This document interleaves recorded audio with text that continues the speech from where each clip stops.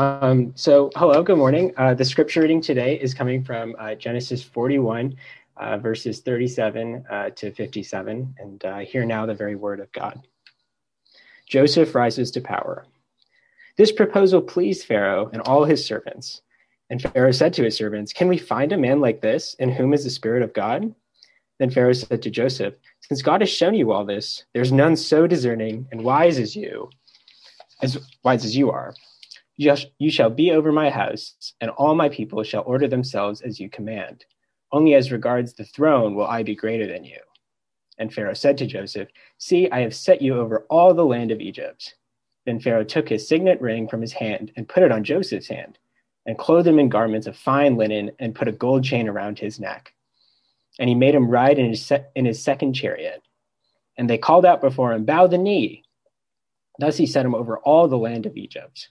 Moreover, Pharaoh said to Joseph, "I am Pharaoh, and without your consent no one shall lift up hand or foot in all the land of Egypt."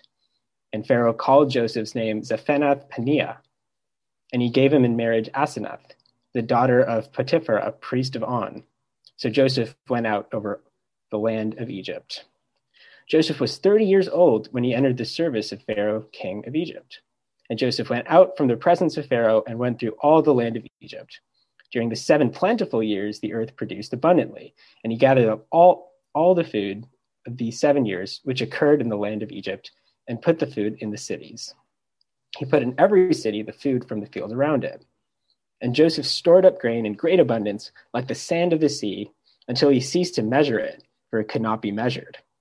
Before the year of famine came, 2 sons were born to Joseph. Asenath, the daughter of Potiphar, a priest of On, bore them to him.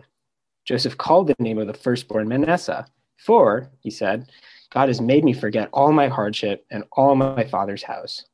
The name of the second he called Ephraim, "For God has made me fruitful in the land of my affliction." The 7 years of plenty that occurred in the land of Egypt came to an end, and the 7 years of famine began to come, as Joseph had said. There was famine in all the lands, but in all the land of Egypt there was bread. When all the land of Egypt was famished, the people cried to Pharaoh for bread. Pharaoh said to all the Egyptians, "Go to Joseph. What he says to you, do." So when the famine had spread over all the land, Joseph opened all the storehouses and sold to the Egyptians, for the famine was severe in the land of Egypt. Moreover, all the earth came to Egypt, to Joseph, to buy grain, because the famine was severe over all the earth. This is God's word. Jesus tells a parable about a man who scatters good seed in his field. The man must have had quite a field because he has workers. And as Jesus tells the parables, while the owner of the field and the workers are sleeping, an enemy of the owner of the field comes and sows into the field weeds, some kind of harmful plant. And you don't know that happens. And so while it doesn't spell it out in the parable, presumably the workers continue to feed the soil and water it and tend to it and take care of it, because their job is to raise up the wheat that's been planted.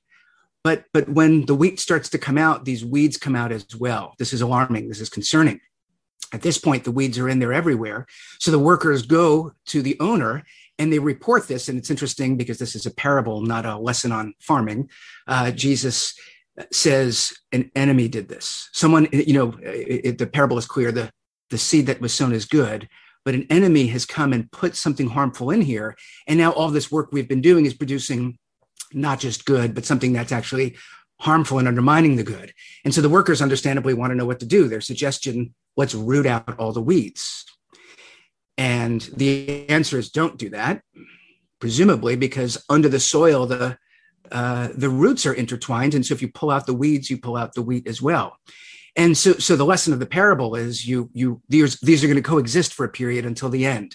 At the harvest, there will be a separating out. But in the meantime, again, it's not a farming lesson. So maybe there should have been things they could do on cutting the weeds or managing terrible and harmful. And how do we make sense of it? And we come up with our own narratives and we tell each other stories. And the narratives often tap into something true. It may resonate with something in God's redemptive story, And sometimes it doesn't. Sometimes it's contrary, but often it taps into something true, but is insufficient. So our stories wind up giving us some sense of what's going on, some motivation to keep going, some hope, but they're rarely, or I would say if they're not fully the biblical story, they're not redemptive stories. They're stories that offer us something. We're looking at the Joseph story, which within the Bible is a redemptive story. It's a picture within the grander story of how God works, and it's a wonderful story in that regard. Today, as we look at this this wonderful moment in Joseph's life, where after chapters and chapters we've been reading of him suffering, now things are turning around, and it's this wonderful moment. And in it, it gives us the opportunity to reflect on some of the kinds of stories that we tell, some of the stories we hear. So the first one is the success story.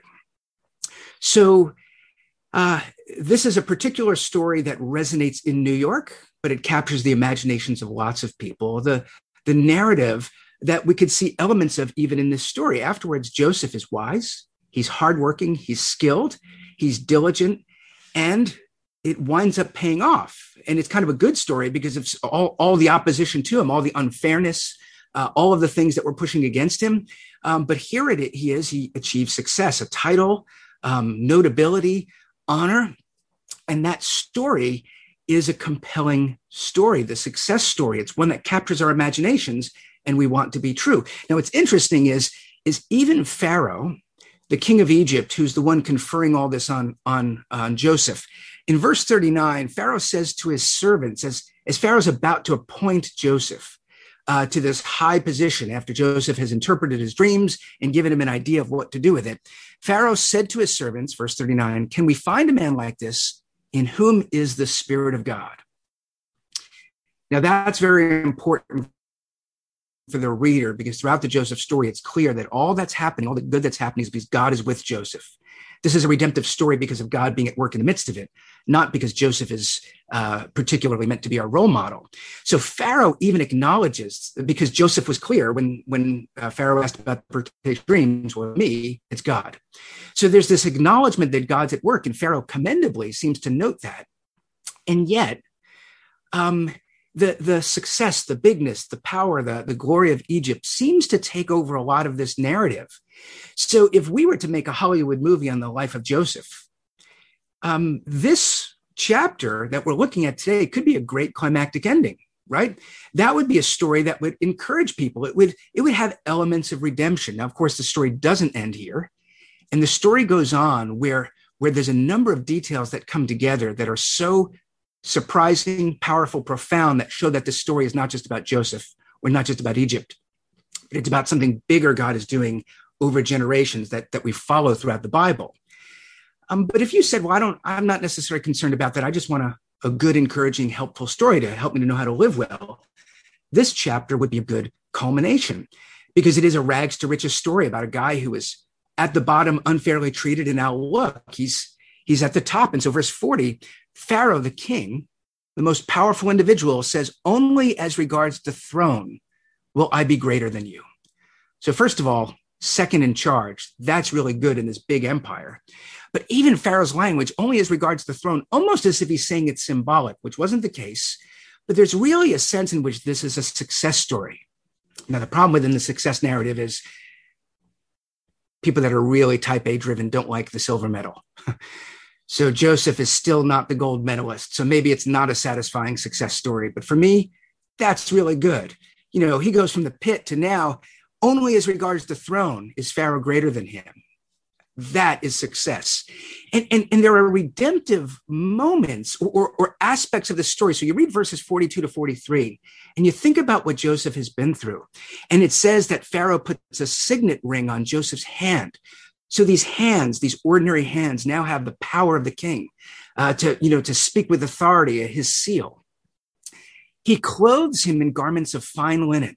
So remember the Joseph story, he has this beautiful robe that his father had made from him, that's stripped from him and bloodied and used as a false witness to his father to say that Joseph has been killed.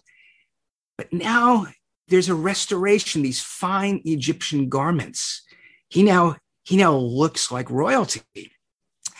Pharaoh puts a chain around his neck, but it's a gold chain. Joseph was a slave, and I don't know how they kept their slaves confined, but in much of history, it was with chains and shackles, that dishonor. Now he has an honorable chain around his neck, a sign of freedom, of power. Pharaoh makes him ride in his second chariot. Keep in mind, Joseph was carted off from his own land by the Ishmaelites, put on a cart and brought with humiliation to Egypt. Now he rides within Egypt in a chariot, a sign of power and strength. And then they're instructed to call it bow the knee. Joseph was in the lowest place. He was a servant. And now everyone but Pharaoh will treat Joseph as though they're his servant. And then a final detail there, the language of setting him over all of Egypt. That language is used twice there in verse 41 and verse 43. Now, keep in mind Joseph's story. He was under the earth. He was thrown in a pit by his family. So he was literally below the earth.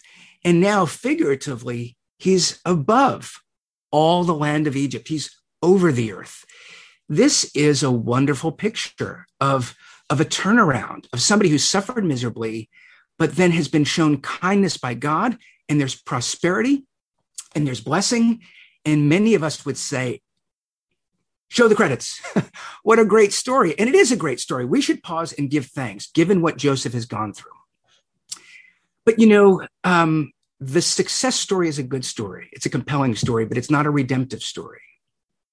And in a world with wheat and weeds, yes, we still need to work hard, and we need to appreciate skill, and we need to reward people, and all of these elements. But you could see, even within this story, there are hints that that's not really what this story is about. And, in the different expressions of Christianity, one of the modern ones is sometimes termed the prosperity gospel. There are different forms of this, but there's a message that comes from some churches that says God wants to bless you. But that's true. There's nothing wrong with that message. God wants to prosper you. That's true. But there's a lot of concern about the prosperity gospel for a number of reasons. Some, I think, in their anger, just don't like such a positive message. Well, the problem is not that the prosperity gospel is positive, that God wants to do good things. It's the promise of success that's not redefined biblically. It's the promise that the success you want as the world defines it, God will help you achieve that, where then faithfulness to Christ becomes the dues that you pay in order to reap this reward. That's the very kind of reward Jesus warns us we shouldn't be seeking after. So your desire for a good life is good, but Jesus warns us enough about riches that if you think serving Jesus will make you rich, then you've understood prospering in a faulty way, in now a problematic way. And so when we read the Joseph story, this is a wonderful moment that we should rejoice. Look, he has honor and power and dignity. All of those things are good, especially after what he suffered. But that's not the redemptive story. The redemptive story continues as we meet his family, as we find out how God uses this moment in the life of Jacob's descendants. But we find elements even here that Pharaoh, this particular Pharaoh, seems pretty commendable. He treats Joseph pretty fairly. And how do you honor someone? Well, the best he knows, he gives him all of the trappings of Egypt. And so in verse 45, he gives him a new name, and he gives him a wife in an important family. And so Pharaoh called Joseph's name Zaphenath-Paneah. So now he has an Egyptian identity. So he doesn't just have clothing and the seal and the chariot, but he has a name. Again, that you could appreciate. He's been welcomed in. He's been brought in. He's into the people of Egypt. But right there's something about why this Hebrew person couldn't have authority as he was. His wife, Asenath, she's in this priestly family. Now, in a modern secular society, where we maybe don't respect priestly kind of types, in ancient Egypt, this would have been, these were the wise.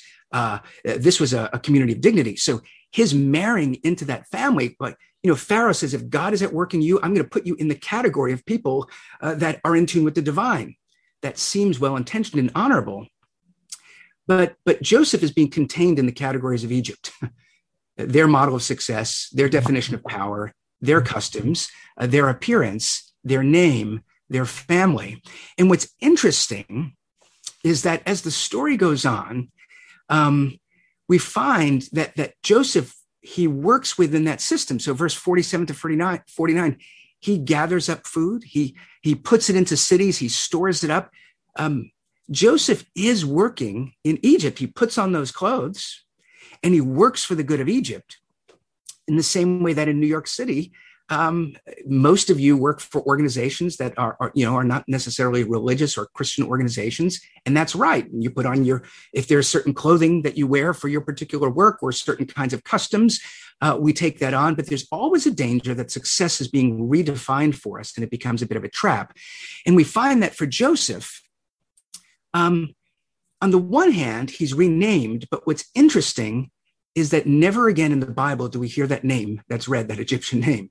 He's given that name, and he's given a wife, Asenath. Oddly enough, we don't read about her either, even though her children, Asenath's children, Ephraim and Manasseh, become the tribes of Israel. There's Egyptian DNA now in the tribe of Ephraim, one of the chief tribes in Israel. So this is profound in terms of Joseph's new identity within Egypt. But it's interesting in verse 55, Pharaoh said to all the Egyptians, "Go to Joseph. What he says to you, do."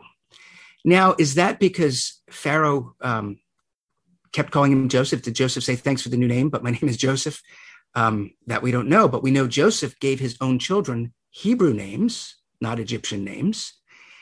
And whether or not Pharaoh was actually calling him Joseph or the narrator has just captured it that way for us, the message from the narrator is this is still Joseph. This is still the descendant of Abraham that has God's name on him, God's blessing. And the danger is this story could end here where the impression is God has blessed him by making him great in Egypt. But the interesting thing is for all the work that Joseph does for Egypt, as he now has taken on this Egyptian identity, it's for the salvation of Egypt that God uses for the salvation of his own family. And the impact is for generations. Joseph consolidates power in Egypt so that the next generations now, the Egyptian monarchy has more power than ever on the other side of this. And Joseph helped that. And the outworking of that is good. But not many generations later, the book of Exodus, the next book, opens up. Well, there was a new Pharaoh who did not know Joseph. So all of that investment Joseph made in consolidating power in Egypt, several or many pharaohs later, the new Pharaoh doesn't remember Joseph, doesn't remember his impact, doesn't care about his God, and looks at Joseph's family now growing, and the growth, the fruitfulness of Joseph's family within Egypt is no longer a sign of that time many years ago that Joseph and his God delivered us, but now it's threatening.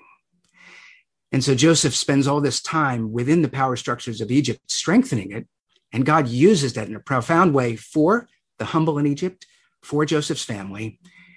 But ultimately, those power structures will turn against Joseph and his descendants with coercion and violence. And so actually there will be another incident with another Pharaoh where God shows up more directly as a greater power. And that's the problem with the success narrative. It's not redemptive because this kind of success, if it's just about titles, money, people bowing down before you, you can imagine within this, we read it and we think this is wonderful for Joseph, but you could imagine the other people around Pharaoh thinking, who is this guy that came out of nowhere? And because he interpreted a dream, now all of a sudden we've served Pharaoh these last 25 years and he's more powerful than us. Within the success paradigm, you can be sure there was resentment and you can be sure all was not smooth for Joseph. And yet the problem is not with success. The problem is not with hard work. All of those things are good. The problem is we don't live within this redemptive narrative. There's something wrong within us. And then success becomes a trap that at best, it fails to provide what a redemptive narrative needs to. But at worst, it so lacks those things that worldly success and power becomes such a problem for others. Some years ago, maybe it was 3 years ago, we had a speaker come and teach a class in Emmanuel. Some of you may have attended the class, but he shared his story in the service. I imagine even if you were there, you might not remember it, but it might ring a bell for you. His story was about a shift from being a somewhat superficial Christian to how he really was gripped by the gospel. And his superficial Christianity was he grew up in a Christianity family. He was around the church. He was comfortable with Christianity from a cultural perspective. He got married. He married a woman who was committed to going to the church. And so he was involved in going to church. But his goals, his ambition, the framing of his life was geared around success. And the interesting thing is he had achieved it. His education, a number of remarkable things in it. His first job out of graduate school, this remarkable job where he had a title, was part of an organization that was well respected. He had all of the rewards that came with it. But what happened as he was climbing that ladder and enjoying the success is one component of his job involved travel. And he would go to these other meetings or among these other people that he was working with that were mostly men. And how did they entertain themselves? Well, in some very inappropriate ways. And he wound up being unfaithful to his wife. And then was found, and his marriage dissolved. He couldn't work through it, couldn't heal it, and his wife left. And he found that humiliating, shameful, regretful. Now, the interesting thing about his story is he didn't get fired. In fact, now, without that responsibility, presumably he'd have more time to devote to work, more freedom to go anywhere he wants. All of the trappings of success were still in his life, and now perhaps with greater possibility. Except that it's not simply that his life was empty, but the things that success offered did nothing to help him with his humiliation, did nothing to heal him with having this tearing apart of his life. And so he still had his education, he still had his title, he still had the promise of his career. But there was nothing in it that satisfied him, that offered hope, nothing that helped him when he really needed help, nothing that helped him in the one area of life for the first time he experienced a certain kind of failure that he couldn't fix. And that's when he realized this success narrative is not simply falling short, but it's actually offering me nothing. It's actually keeping me from what really could have been a good life. And in that moment, that could have gone a bunch of directions, but God gripped him in that moment to take him away from a superficial Christianity to understanding the redemptive narrative, that there was grace for the sinner, but there was also hope. And the hope wasn't that he would now have even more success in a new marriage and family. The hope was that somehow even a failure could have a place in God's kingdom, and hope that there would be one day healing and real satisfaction. That turnaround helped expose him to the fact that a success story is not always a redemptive story, even if there's elements of truth in it. And that's what we need to watch out for, which is that certain narratives, like the success narrative, have things that are true. By all means, work hard, be skillful, do the best that you can. If you're rewarded, enjoy your rewards, share it. But that's not what you bank your life on. Jesus warns us so much about, he redefines success, that if your vision of success is inherited from the culture around you, if they're naming you, if they're telling you and defining for you what success looks like, know that that's not redemptive. That's a troubling and harmful narrative. And so that's one narrative that we see, that in this story, there are hints that even with all the success, that's not really ultimately what God is doing. The story doesn't end here, but God is going to do something deeper, a healing that Joseph needs that's more than just having a signet ring and a gold chain and a chariot. So here's the second narrative for us to consider today, the forgetful narrative. Now, I'm using that because of how Joseph names his son. Now, he gives him a Hebrew name. So now this name, look, the success narrative has elements of truth, but it's a definition of success that really needs a lot of work. The forgetful narrative also has elements of truth, but it comes out of Joseph's story, maybe a bit out of his theology, but maybe on its own, it's not sufficient. Now I'm talking about his firstborn Manasseh in verses 51 to 52. So now he marries Asenath, he has dignity, and he's set, and he has children, which sort of ancient biblical culture, this is a sign of God's blessing. We don't think about it necessarily that way. But what was the blessing for Joseph? He names him Manasseh, for he said, God has made me forget all my hardship and all my father's house. See, his hardship was so defining in his life. It wasn't just he went through a rough time, 13 miserable years. That this moment wasn't just about material success, but it was about a sense of release from his humiliation, the suffering, and we see his desire to forget. And that's something that's true of most experiences of suffering. This week, I read about the pastor of Zion Church in Beijing, was arrested. So over the last few years, there have been increasing crackdowns in different regions in China. He was arrested in the wee hours of the morning, taken to prison. And as I was reading the account, it said that he will be in prison for 10 days. And my honest first response was, oh, thank goodness, no big deal. 10 days in prison. You're so used to reasoning. There was another pastor in a different region that was put in prison in March, is still there. But, you read the news of all these miserable things. And the thought was, 10 days in prison. I mean, that's not good, but not a huge deal. And then I started thinking about how before I got the second COVID vaccine, I was reading up about all these warnings about you're going to have this headache and you might have chills. And I had this thought, this is going to be a miserable week. Reality of having the headache and having to write a sermon while I'm feeling tired, all of a sudden made me step back and think, and I thought being in prison for 10 days was no big deal because it's only 10 days. Well, what happens when you get out of prison? And then you're laying in bed and thinking, are the police going to show up now in 12 hours? It's very easy when somebody else suffers to think, oh, that's not a big deal. But when we're experiencing our own suffering, one of the things that becomes a quick priority is for the pain to stop. And so Joseph's suffering was not minor, it was extreme. Any reader should have sympathy to that. But for Joseph's first instinct to say, oh, Lord, now this is a sign that I can finally forget. We could be sympathetic with that longing for Joseph, the desire to forget his pain. So that was a good desire, a great moment for Joseph, that he felt finally a certain measure of moving on, a certain measure of peace. But it raises the question, is forgetting redemptive? Well, it can be. It certainly was for Joseph, just like success had a redemptive component, but it wasn't fully redemptive narrative. Well, forgetting, it's interesting. He says, I want to forget all my hardship, but he also says, I want to forget all my father's house, because his hardship was tied to his brothers, to his father's house, to their betrayal. He didn't just suffer randomly and accidentally. They intentionally plotted against him. So his desire to forget was to forget them as well.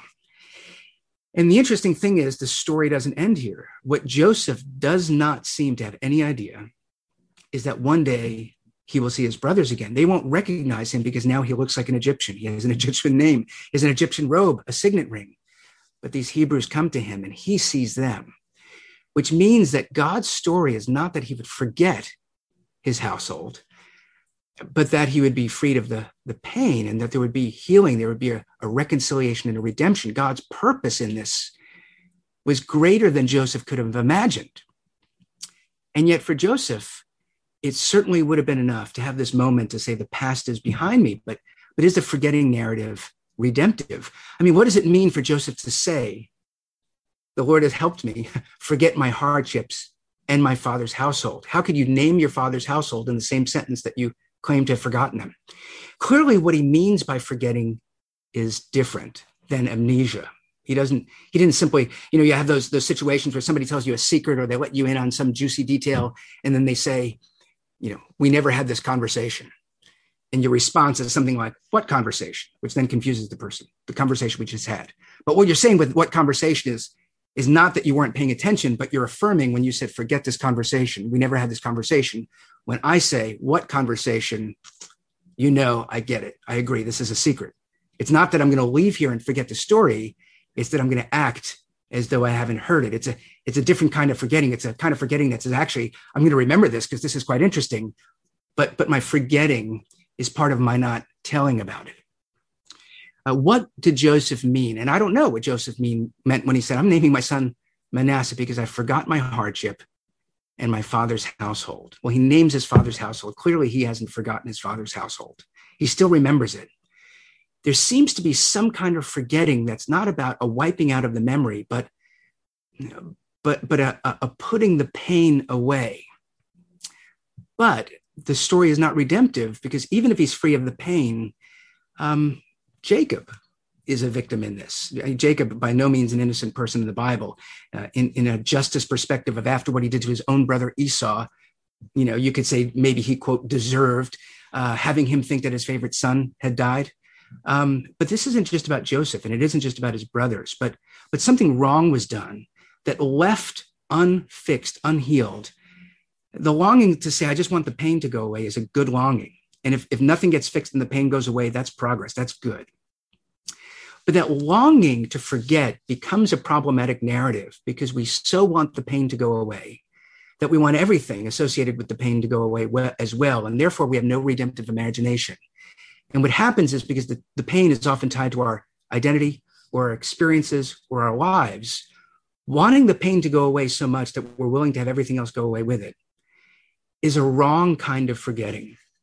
And it's that sense of despair. Here I am thinking about, what will the second COVID vaccine do to me?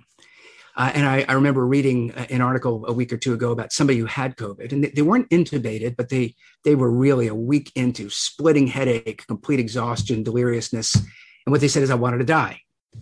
And I don't know if they meant that literally, but I'm sure in their experience, it's not that I want to die, it's I want to not suffer, but the suffering is so bad that I would accept death in my mind at that moment. I want to be free. I want to forget this pain. The pain is so awful that I would get rid of the pain and everything in my experience. And that's not redemptive. To be free of pain, but to be free of life. That's a different picture, but it's a tempting picture in the world to say, I want to forget my hardship and the source of it. And God's plan in this is that we would be free of the pain, but that we wouldn't be free of our past and our identity. That somehow the redemptive story is not that suffering in our life is good, but that somehow God's care for us extends to the fact that he promises to heal his people such that it's not that we ever look back. Sometimes you look back and say, wow, that painful thing, God really used it for good. But sometimes you can't make sense of it, but you look back and you say, but in my weakness, somehow God is even more glorified because his story is redemptive. Me and my suffering, me and my pain, me and my failure, me and my regret, me and in whatever it is that makes me think I don't want to be me anymore. Well, that's the forgetting story. That's the success story. That's the implication of the world's narratives. The redemptive story is, but God doesn't want to wipe you and your pain out, but God wants to deal with your pain and bring healing so that you and your story, it's not that you'll forget, 2 years of your life, but somehow those 2 years of your life won't be painful and won't define you in a harmful way. That is something only God can do. And that's where the biblical story is redemptive in a way that the world's narratives are not.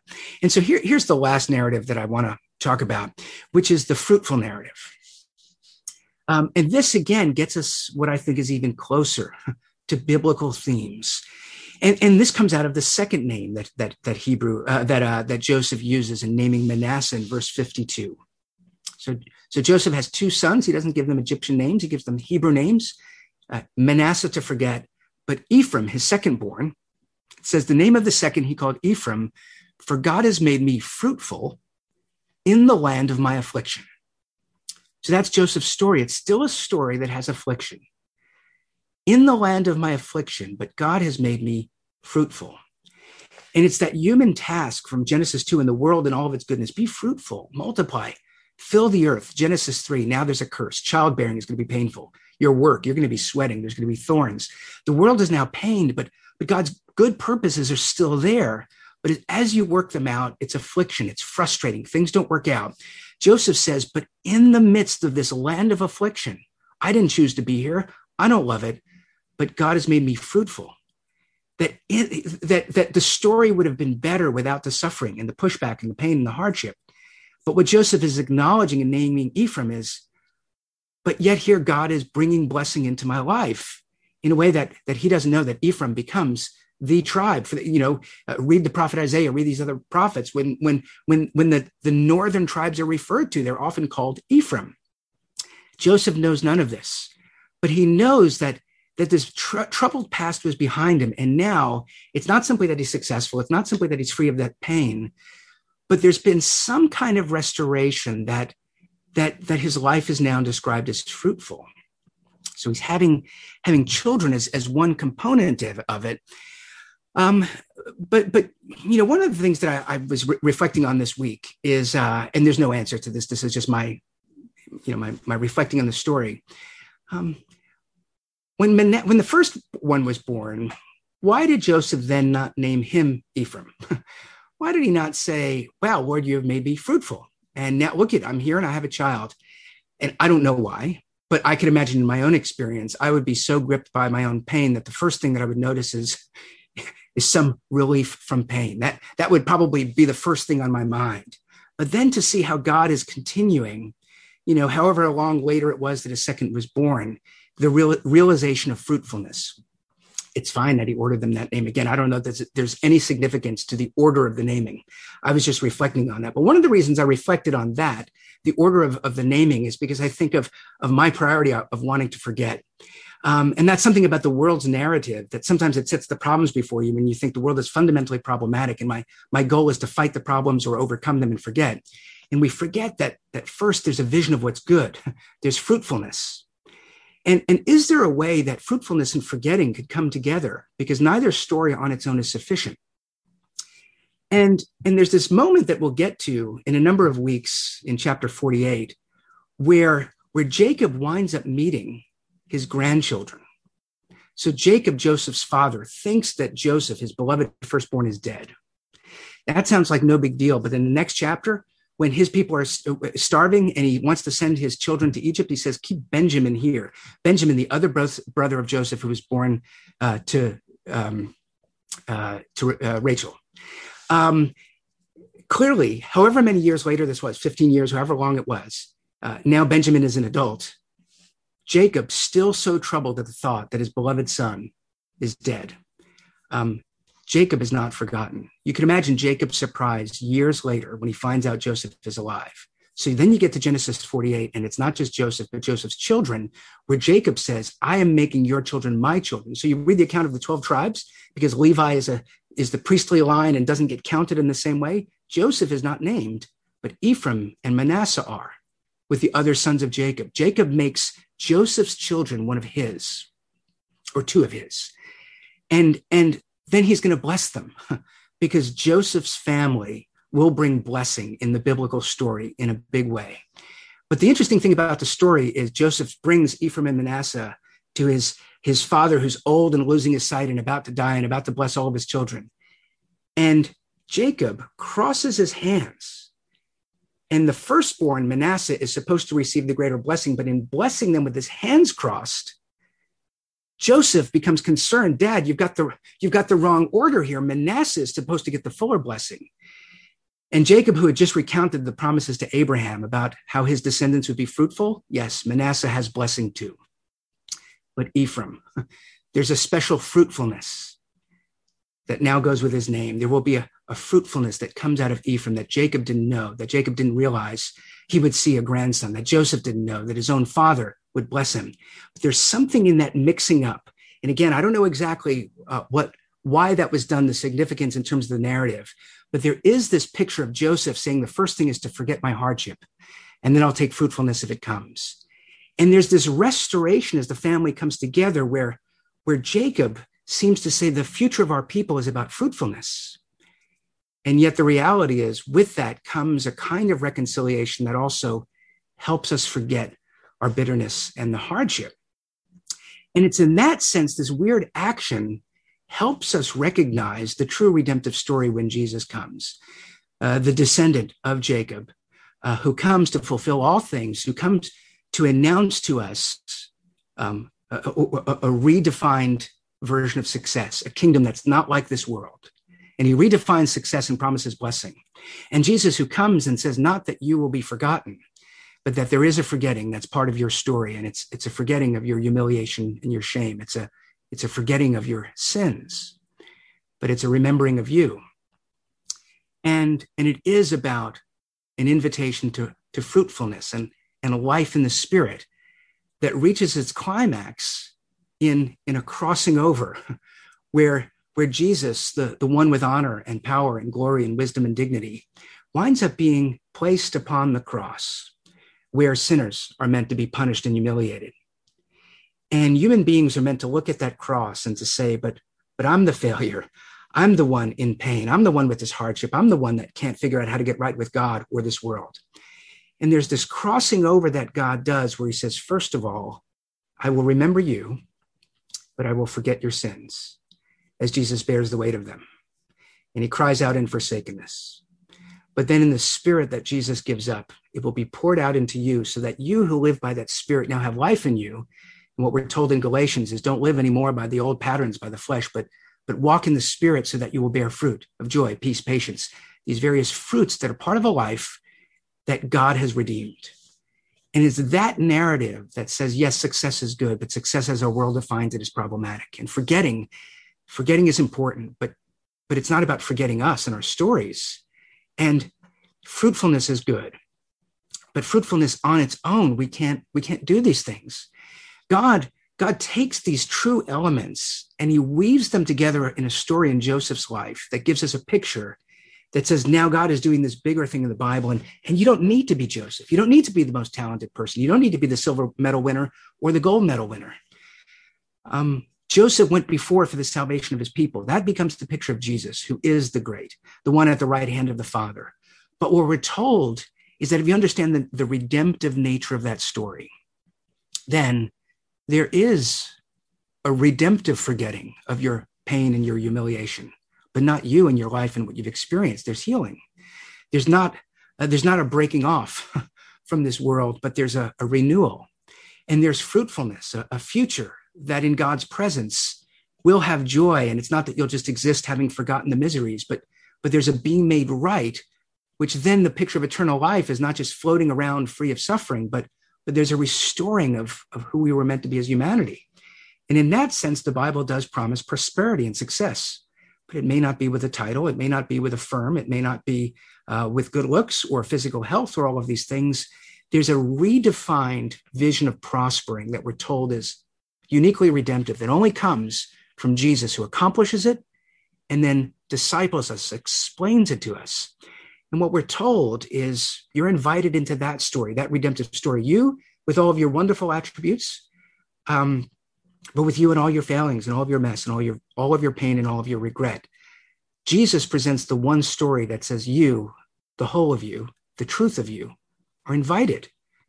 You're welcomed not to be come in and made an example of what not to do, but to be redeemed and restored and to be healed. The Bible is not about amputation. We don't want to cut off. So the wheat and the weeds, God doesn't just go around pulling out the weeds.